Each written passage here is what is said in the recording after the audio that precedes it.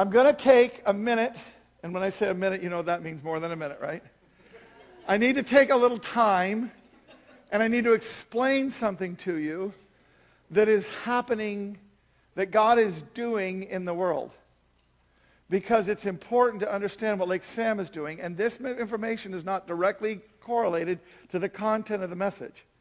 This is its own little manifesto, so to speak. This is the 95 thesis of Kurt Brunk that I'm nailing on the church door, and I'm saying that God is transitioning the world in a way that is significant and that we need to take note of so that we will participate with his transition. Okay? Now, when I say that, let me explain to you what I mean. Who in here knows what the word zeitgeist means? Can you name it out? Go ahead. Spirit of the age, spirit of the time. Okay? It's the way, what that means is, it's the way that people think about things, the way that they process things, the way that they, when something happens, the way that they think it ought to happen and it ought to go. Zeitgeist. Okay? It's the spirit of the age. And what happens is you can go back all the way throughout history, and most zeitgeists are done by the Lord.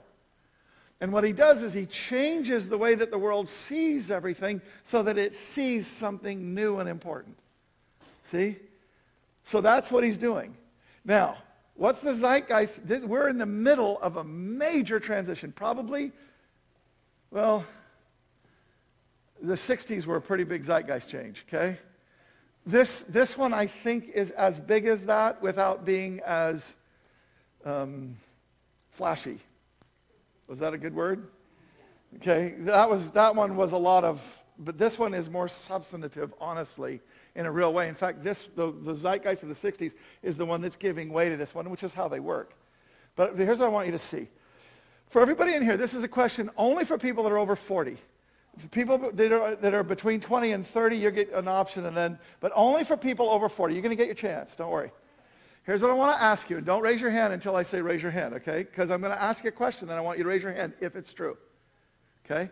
I want you to tell me, those of you who are over 40, did you ever even have one grade in your entire academic career, from kindergarten to however far you got in college, did you even have one grade that was dependent solely upon other people? Or was every grade, if you're over 40 years old, was it dependent upon you? Like, even if you did happen to be in a class that had a group activity, you were graded on your own participation in the group activity, right? You weren't graded for the group's performance. So that's the question I'm asking. How many people over 40 ever had one grade in their entire academic career that depended upon solely the group's performance? How many people over 40? Raise your hand. We got 1, 2, 3, 4, a few. Now, those of you who are in your 20s and younger and 30s, I guess you can do this too because you guys are in the cusp area of this. But for okay, now those of you who are under 30 and, like I say, in your 30s, how many of you have had at least one grade that depended upon a group activity where you were graded on the group's performance? How many under 30? Now look at that. Do you see this? Now, in fact, I want to show you how big this is. If you're 30s and, well, again, you got to be somewhere in the 30s, so really it's the 20s. If you're in that younger millennial generation, that's the ones that were born around the millennium, is there anybody in here who has ever, how do I say this in the triple negative? I got to spin it around so that it's more simple. Well, yeah, but here's what I'm trying to say. Is there anybody in here that's in their 20s or younger that has not had that experience, where your grade depended upon somebody else, a group? Do you see that? There's not one hand that went up. You know what that means? Every single person that's part of this shift in educational theory, every single one. In fact, the truth is you can't hardly get through a year without having at least one. You can't hardly get through a semester anymore without having at least one of your grades be dependent upon the group performance. Now let me say something. That may sound unfair to those of us in our 40s and above. But let me say something. In life, that's a lot more accurate to how we're judged. When your company goes down, you don't get an A and the company gets the F. You lose your job because you didn't perform in the company in a way, and it may not have been your fault, but you still are out of a paycheck. So it's much more like life. But I want to go a little deeper here and just explore this for a second. If I go to a millennial or one of these ones that are in their 30s that, because it's always a cusp thing. If I go to somebody like that and here's what they are deeply distrustful of. A few people going into a room, even if they're really smart, a few people going into a room and deciding how things are, and then coming out and telling everybody how they are and getting everybody to be excited about what they think it is. Right? To the millennials. They do not trust the idea that somebody would go off and decide for me what's true. They don't trust that. In fact, if you really get behind it, here's how millennials really think about any big highfalutin idea. See, in the boomer life, there were these big principles: peace, love, freedom, how things should be done. And we communicated big principles. And here's what happened to the children of people with big principles. My mom and dad got divorced, and they told me that it was going to be better for me. And I may even have some compassion and understanding for that divorce and so on. But the bottom line was, it was painful to me. Your big highfalutin idea hurt me. Not only that, but here's how they feel. You realize that the kids that are growing up, millennials right now, you realize that they are the most targeted, marketed generation that has ever lived in the history of the world.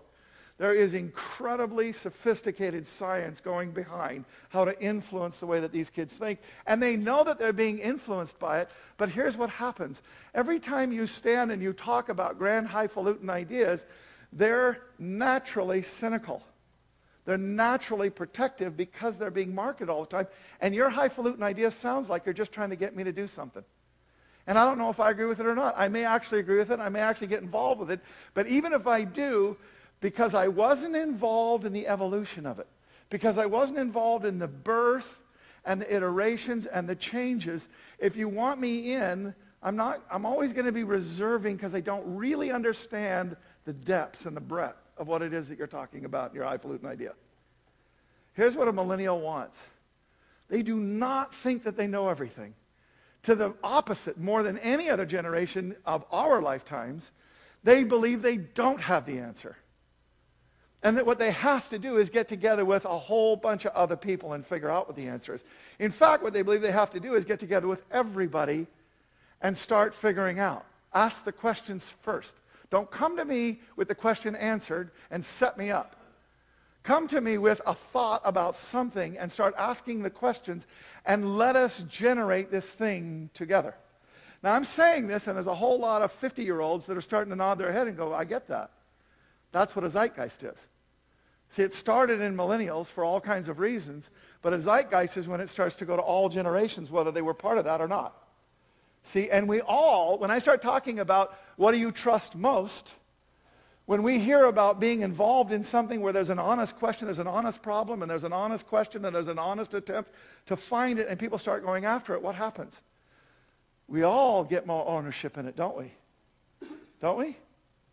Now, I want you to think about this. That's exactly how God works with us. Here's what he doesn't do. People have read the Bible like this for years, and they're wrong to do so. God didn't go into some room and figure out what it was like and come back and tell us how it was. That may sound funny to some people, but think about it. Here's what he actually did. What he did is he told everybody basically the idea, and then he the Bible is filled with stories of how that worked out in people's lives. And then here's what he does with us personally. He shows us those stories, he shows us those principles, but then he says, now let's go for a walk. Let's go on a journey. Oh, you want to choose that? That's not a good choice. But we're going to go down that road together because I want you to see what happens when you go down that road as your story is evolving. See what he's doing? He's involved in every part of our growth, even when we make the bad decisions. He's helping us to come to understand what was wrong with them, and he's moving us back in. So what he's doing is the same thing the millennials are asking for, which is, I want to be involved in the evolution of this idea, the iterations. I want to be involved in the adjustments that are made. Now, here's another thing. That's on a very personal level, but here's another thing that is key to understanding this millennial zeitgeist that's coming in. And that's this. They do not believe that any one culture group can have the answer. See, there's so multiple They're so oriented to other orientations that a bunch of us that look the same and feel the same and act the same can get together and have an idea, and they know that there's something wrong with that idea, that another person from another culture, from another bent, from another perspective would come in, and they would say something that would make us go, we thought we had the truth, but we don't. We needed that other perspective. See, millennials are going, yeah, that's true. We know that somebody's going to say something. The other stuff they may say may not be true. But we're going to listen to what they have to say because it's possible that we're going to get a better course correction, a better new iteration, a better journey if we will stay open to what everybody says. Do you see it? Now, taking this to the church. By the way, that's what the Holy Spirit does with us too, right? He tells us get in community, get in small groups, get in a place, get in threefolds, get in a place where people can talk to you about stuff. You're all alone? That's bad. It is not good that man is alone. That's what God said in the garden. You put them together, you hear different perspectives, you stay open, you stay humble, you stay teachable. God can teach you and grow you, and now you're growing in a good way. Now, I've told you before that last year, about this time, there was a district convention in Spokane. A guy from a place called Post Holes, Idaho, which probably has maybe 9,000 people total, and this guy has a church of 9,000 people. Post Falls, Idaho. And he walked into a group of pastors, and here's what he said to them. You do realize that you're the only institution left in the Western world that thinks that people learn from somebody talking. There is value in didactic teaching. If a professor doesn't get up there and tell you about the subject material, then you do not have the basics that you need. You can't just start a conversation. You want to start from somewhere. So the professor comes up in a modern classroom.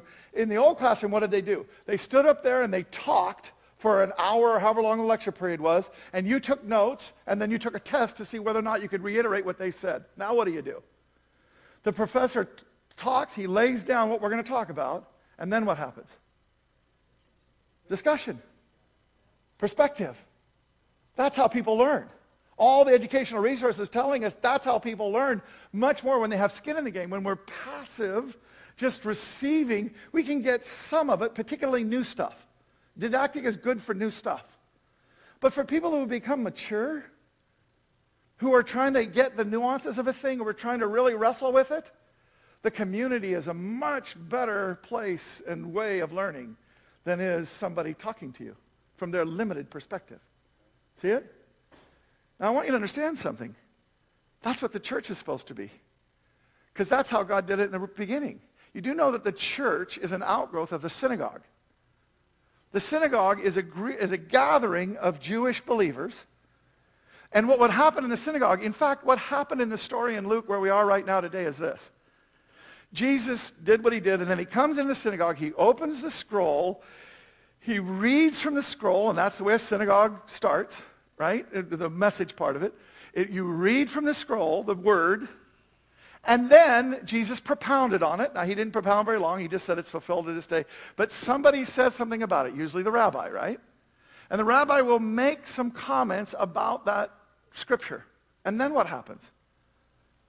They talk. Do you remember Paul at one time saying, and we're not talking about women in ministry, and we have women teaching here all the time, and if you don't believe that that's biblical, talk to me and I'll show you how it is. And I don't do fake, there's simplistic ways of understanding women in ministry that are bad. But there's a solid reason for doing it, and that's the reason that we do it, if you want to know that. But I'm not about this, but do you remember when Paul said, I do not permit a woman to speak? That's because people spoke. Because when the guy was teaching, people were asking questions. It wasn't 3,000 people where you couldn't do it. It was a room like this, even smaller, frankly, where what would happen is an idea would be presented, and then people would say, well, what about this? And what about that? And so says this, and such says that. And the community having skin in the game, participating in the discussion, letting their own ideas go out into the communal place, would learn much more than if the rabbi would have sat there and just talked. When Paul was going into new areas, and they'd never heard of the gospel, he had to talk a lot. He talked so long, one time somebody fell asleep and died. I have never done that, thank you, God. I did talk I did have a guy die after a sermon, so maybe I have done that. And he came back too, so that's good. But do you see where we're going here? When you get to a certain level of maturity, when you're really trying to work something out, you don't need to hear yet one more sermon on it. What you need to do is start wrestling with what is going on with this together so that we can make it real. Do you see that? Now, what I'm saying is that there's a zeitgeist that's happening, and it's collaboration. That's not a word that millennials would like because it just feels fake. But the bottom line is what they understand is it's together.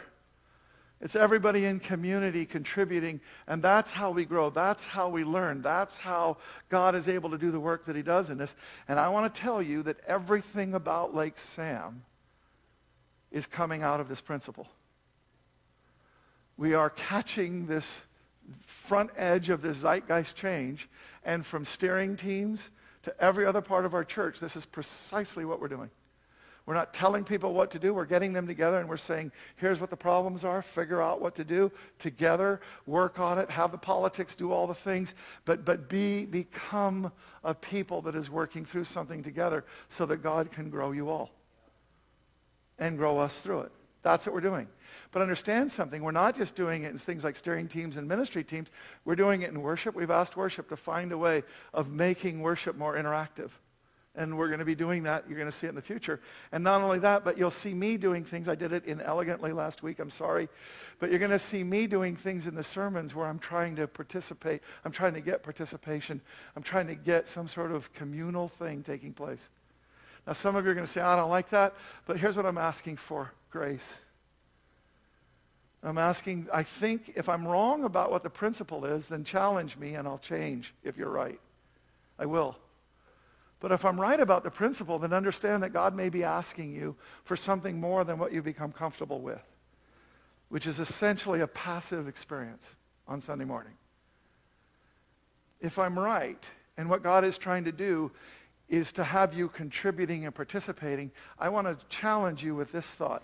If you don't participate, we lose because we didn't get that perspective. Do you see it?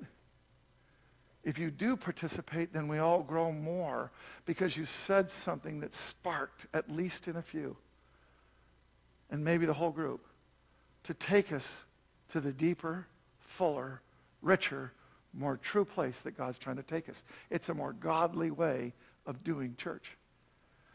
So that's what we're trying to find. I need grace. We're going to experiment. We're going to try a few things, okay? And what I'm asking for is you've already seen much of what we're going to do. I don't have any other fly flute. And some people are going, oh my God, he's going to do everything upside down again. I don't have any other plans in my mind whatsoever. Okay? Honestly.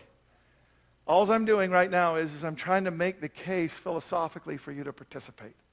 Be a part. Get some skin in the game. Contribute. Because it's going to make a difference.